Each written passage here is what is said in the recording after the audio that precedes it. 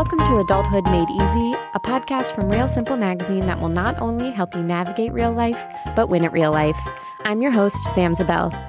We've talked about relationships a bunch on this show. We've talked about moving in with your partner. We've talked about office relationships. We've talked about long-term relationships. And we've even talked about the joys and the struggles of being a bridesmaid. But something we haven't really focused on is what happens if you get engaged in your 20s and then decide to break it off before you're even 30 years old. Well, I came across an essay on XO Jane that covers exactly that. How lucky. It's part of their It Happened to Me series, and it's titled, I Broke Off My Engagement After I Did a Tumblr About My Concerns About Getting Engaged. Now, is there anything that resonated with me more? I just felt like I could see myself getting engaged, feeling nervous about it, and taking to the internet to work through my feelings. So if that also sounds like you, I think you'll really, really enjoy our guest today. Her name is Jessica Pasko. She was working full-time as a journalist before she headed to, in her words, the dark side. And now she works in the greater Silicon Valley area doing public relations for tech companies.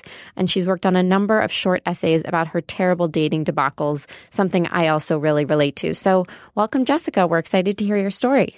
Thank you. So Jessica, I'm just going to read the headline again. You broke off your engagement after you did a Tumblr about your concerns about getting engaged. So the gist of the story, which I'll kind of let you jump in and summarize, is that you were engaged to a guy, but you had a long time difficulty with the idea of getting married, which is something I struggle with too. I'm not pro-marriage. I don't see myself walking down the aisle as I dream at night. And you also kind of had an issue with that big commitment, but you did get engaged. And because you were feeling so much ambivalence and nervousness about this, you started a Tumblr about those concerns. And it was called, we'll let you explain the name, but it was called Bartleby Betrothed. And suddenly you realized that if you had all these concerns and you were documenting them to the internet world, maybe you shouldn't be engaged and you broke it off. So that is the gist of your story. Spoiler alerts abound. But why don't you talk a little bit first about, how old you were when you met this guy and how your feelings about marriage developed? Because like I said, we sort of have similar outlooks. Well, first of all, I think most of it has been shaped by my upbringing. Both of my parents are on marriage number 3 right now. Mm-hmm. My mother's current marriage 3 has lasted 20 years, though, so I think we're good. Yeah, okay. So I haven't exactly had what I would call the best role models for marriage. And so it's always made me feel really uncomfortable. I did not grow up with 2 biological parents living in the same house, so I've never had that experience. And so it always seemed very foreign to me anyway. And how did it affect, other than getting engaged, how did that upbringing affect dating life? Because I really never dated until I was 18 or 19. Mm-hmm. I struggle, I think, with the same thing that a lot of us do. Back when I was a teenager, unfortunately, the funny, quirky girl that we see everywhere now was not exactly popular. So, boys did not find my bookish humor and thrift store attire nearly as appealing as perhaps they do now. Right. So anyways, I went through, once I got to be about 18 and realized, actually boys were really simple. They're just kind of dumb and you just have to play on that. I dated quite a bit and, I even lived with a couple of guys and it just was never really, I always kind of sensed, particularly with my first real boyfriend, that he wanted much more commitment than I did. I mean, he actually ended up getting married, I think, a year after we broke up. So I don't know. I've always just felt really uncomfortable with the idea. And I fully admit that I think a lot of it is sort of a self-protective mechanism, my decision of, I don't want, saying that I don't want to get married is probably at least partially based in my own insecurity that no one would ever want to marry me. Well, I also think that, and I don't know, this is not proven by science. This is just my own personal opinion, that the way that we look at getting matched up and dating and mating with each other now is there's so much pressure that I can see how if you had, qualms about getting married and long-term commitments, all the pressure just makes you even more nervous because, a new app is released every day and you're like, well, if that app is being released, it must be because people need it. And it must be because there are people out there I need to meet. Or, there was that New York Times essay that was like, you're guaranteed to marry the wrong person or something like that. And it's true. It's like how I can't even decide what I want to order for dinner. How do you expect me to pick a person out of the blue and decide that this is the long-term choice? So I don't think it's just totally you. I think that the whole idea has really evolved into something that has a lot of pressure. Yeah. Oh, definitely. But I mean, I do think there also is a little bit of a defense mechanism. Oh, for sure. It doesn't matter if you don't want to marry me because I don't want to marry you. That kind of thing. Yeah. So anyways, to kind of skip ahead a little bit, I had lost my job and I was about to move to Chicago to go to Northwestern. And how old were you at this point? Just to kind of give our listeners some context. 27, I guess. Okay. And so I met this guy and we had what I thought was going to be a summer fling because I was moving to Chicago. And then at the end of the summer, we just kind of decided that maybe we would keep it going. And so we kept it going long distance while I was in school. And then when I finished, I got offered a job in California. And to be honest with you, I kind of wasn't really feeling that great about the relationship at that point. Mm. However, me being a moron decided that the right thing to do would be to say, sure, yeah, you can move across the country with me. So he did. And so, we moved across the country for my job and, he didn't have a job. He didn't know anyone. So everything was kind of dependent on me at that point. Which is hard. That's hard. Yeah, it's really hard. And, I kind of got to a point where I knew that he wanted to get married and he kind of started dropping some hints about having a family ring and a lot of things like that. And I think I said yes, mostly out of obligation because I kind of felt, hey, this guy just picked up and moved across the country for me. Mm-hmm. And then the other thing is I kind of felt like, well, if someone wants to marry me, like I can't say no, I have to take this opportunity. This might not happen again. That's true. And I probably would have done the same thing. Yeah. So I said yes. And I think also maybe I was trying to prove something to myself. Like, see, I am capable of doing these things. Like mm-hmm. I can be normal too. Right. And, so I said yes. And we got this beautiful vintage Art Deco ring. And I was really into it at first. And, I was telling everyone. And then I just started feeling awful and just nervous all the time. Like, wait a minute. What did I really do here? Right. Which is a red flag because, as I said, I know a lot of people who get engaged that are just, there's the stress of like planning the wedding, sure. And like, that stress can manifest as like a little bit of aggravation or whatever. But for the most part, it's all sunshine and roses and rainbows and sunsets and white horses and things like that. Or regular colored horses, but just some sort of horse in general. Exactly. And, so it really started getting me to think like, well, what do I really want? And I guess I'd also always had this idea that I think marriage should be for everyone. Mm-hmm. And so there was also kind of that too, because of course this was before same-sex marriage had been passed. And I kind of felt uncomfortable with this whole institution not being open to everybody. Mm-hmm. So there was that kind of in the background too. And so, I'm a writer. That's what I do. So of course I figured that the obvious way for me to grapple with this is to start blogging about it because I know that I can't be the only one out there having those feelings. So your blog was Bartleby Betrothed. So do you want to explain the title a little bit to our listeners? I will. So Bartleby the Scrivener is a short story by Herman Melville that I absolutely adore. Mm-hmm. And it's about this guy who works for the postal system for their dead letter office, which is pretty much the most depressing place you can be. And so he's just totally apathetic and not into what he's doing and not passionate. And most of his responses to everything coworkers ask him is, I would prefer not to. Yeah. And so I kind of liked this idea of this sort of eccentric, kind of not miser, but kind of this sort of eccentric naysayer who's kind of stuck in this place that he doesn't want to be in really. And so that was sort of my inspiration is, It's a great title. I would prefer not to get married. And you say, a sample post from this blog might include a link to an article with divorce statistics, a photo of a groom dragging the bride to the altar. So different things like that.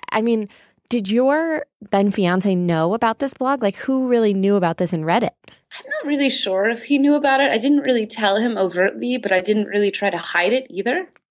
Was it the type of thing like now everyone posts about their, if they have a blog, they'll post it on Facebook and link to it on Twitter. Was it something that you were publicizing at all? Not really. I was mostly just sending it to a few friends, into my mom. And, I have kind of a sardonic sense of humor. So, of course, a lot of it is a little exaggerated, I mean, even the tagline, it was, or the subhead was how I said yes when really I meant no, maybe, perhaps, or perhaps sometime in the future. Yeah, I mean, I imagine if you had sent that to him, maybe he would have seen a red flag of like, I don't this feels like it might be about me. Yeah. There just, there was definitely a lot of red flags on both of our sides, particularly when he really wanted health insurance because, of course, this is before Obamacare. Right. And figured that since I don't really care about a big wedding, that we should just get married right away so he could have health insurance. And I was kind of like, no, not really going to do that either. So, how long did you have this blog going before you really realize that you should consider how it, what it means for your engagement and marriage? Gosh, I'm trying to think. I think it was probably only about 6 or 7 months, maybe. I mean, that's a long time to be engaged and had you set a date? Like, did you know when you were going to get married? No, not at that. Not at all. So you were just sort of in limbo. Yeah. I mean, he was kind of pressuring me to come up with a date. And I was kind of like, whoa, I'm just getting used to this idea as it is. Like, let's give myself some time here. So yeah, it never really evolved beyond just sort of this tangential thing. And, I hate the word fiance. I think it's really awful. Yeah. His family would refer to me as his fiance, but, that was not something that I would ever have categorized myself as. I mean, in general, I don't really like being referred to as anyone's something. Like, I'm my own person. Right. 6 months in, and you kind of, friends and family are starting to, say, I'm so sorry that you feel this way about getting married. And you kind of, I guess, seems like you have the realization that a conversation needs to happen. So, exactly. What was can you talk a little bit about that conversation as much as you're comfortable and, what it felt like? Because I am someone who doesn't like conflict or confrontation. Yeah. And to me, that seems like one of the ultimate confrontation situations that I would be so nervous about. One of the things I regret is that it kind of came up during a fight. Which I suppose is not surprising, but he was just, like I said, he kept saying, well, like, why don't we just, do it sooner because I really need health insurance. And I just finally kind of was like, I lost it. And I'm like, look, like, I don't want to be engaged at all. I don't want to do this. I'm not comfortable with this. I don't feel good about this. I'm anxious. I don't want to do this. And he was very upset, obviously. And I felt terrible. And then we both felt terrible. And I think we had a lot more just back and forth of, well, why did you say yes? And me would say, I don't know. I just felt like I should. And I stopped wearing the ring. And that was it was really a very weird situation. Because you guys didn't break up immediately. You sort of kept going. Yeah, that was the really strange part is I think he understood that I struggle with anxiety in a lot of aspects of my life. And so he kind of realized, okay, I need to back off of this, and then every time we would have a conflict, a lot of times he would bring that up again. I'm not proud of this. This is not really I wouldn't recommend dealing with things this way. I've definitely learned a lot from the experience. Sure. Because, our relationship took on a completely different trajectory at that point. There was just so much, I think, animosity on both ends that built up.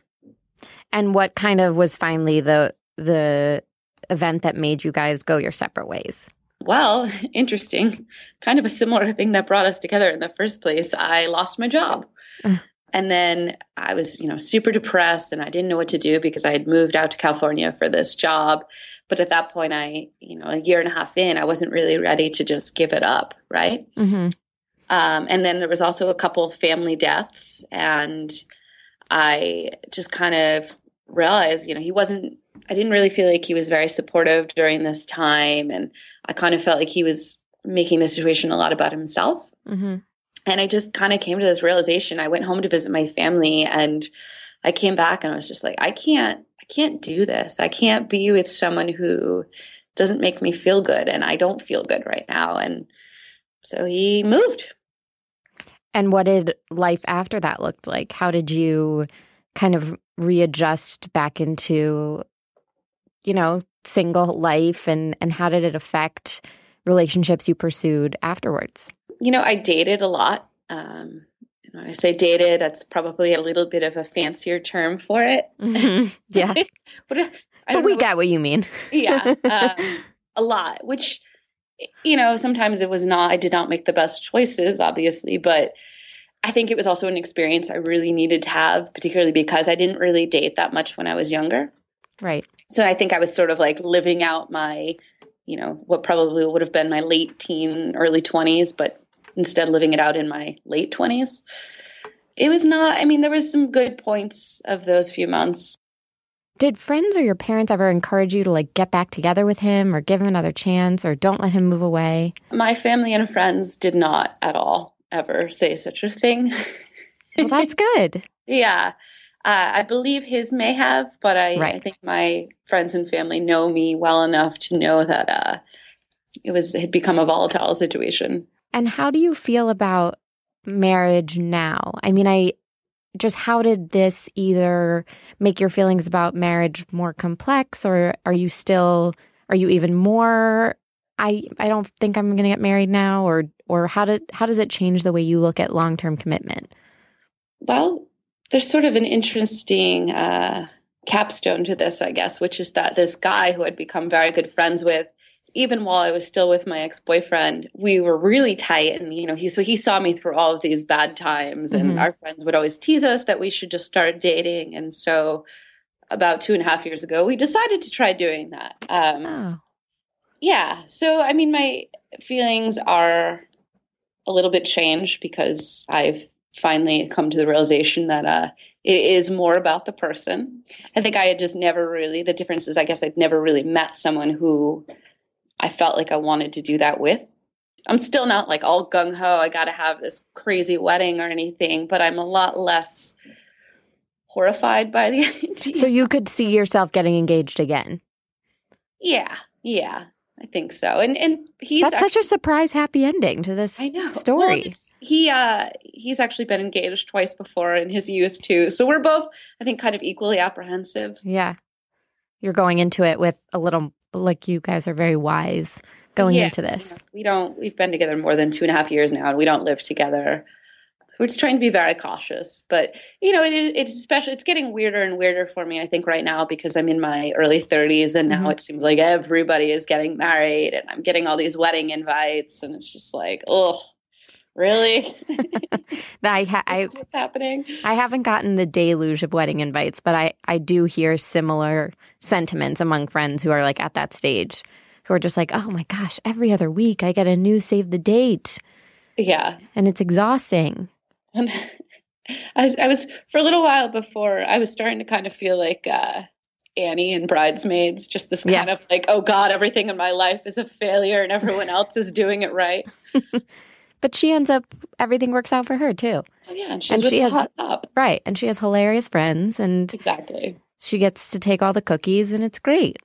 Yeah, and she gets to hang out with Melissa McCarthy, which is always the goal. Exactly. More so than marriage. The goal is to be best friends with Melissa McCarthy. Oh, for sure.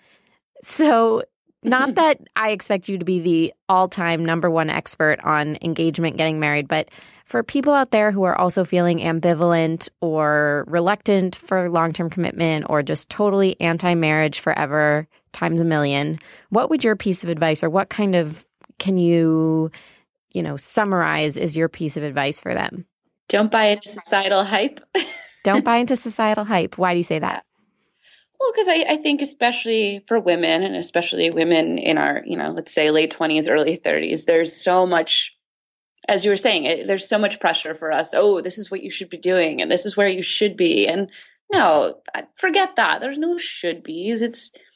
We shouldn't have to feel like there's something wrong with us if we're mid-30s and not married yet. That's ridiculous. It shouldn't be, I don't think marriage should be viewed as this milestone that we all have to meet.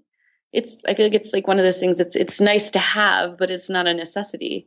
Do you believe in the idea that like you'll feel it when it's right? Like you know it in your gut? I hope so. I don't know if I believe in that or not. That's the advice we get so much with relationships. And I'm like, I kind of want you to just tell me something that I can quantify and notice, like your pointer finger will turn purple and that's how you know it's right. Exactly. Or something that like I can know for sure. But I was just curious what you thought. No, I don't know. I don't feel like, I mean, other people say they do, but do they actually, or are they just saying that they do? Or is it just you feel it in retrospect? I think that this is a lot of like hindsight feelings. When you're like, oh, I just looked at him and I knew. I'm like, there's no way. That's just, you did not. No. But you can't say that to someone when they're telling you a nice romantic story because that comes off as mean. Yeah. So I'm working on controlling that urge. But it sounds like things, not happily ever after, but it sounds like this story does have a happy ending. So usually I feel like breaking off an engagement story ends up kind of in a low point, but it sounds like you're back at a high point. Is that a good analysis? So I'd say right before my 30th birthday, I was at a really, really, really low point, just bad. And then I kind of just, I hate to use this cliche, but I kind of just said to myself, all right, self, you can wallow in pity and feel bad, or you can freaking do something about it. Yeah. Sometimes you need to remind yourself that. I do that all the time. Yeah. I also, I ended up changing careers not that long after that and just making a lot of changes, just working out and all of these other lifestyle changes that I hadn't been doing. And I think that all obviously contributes to just feeling better. Yeah. Yeah.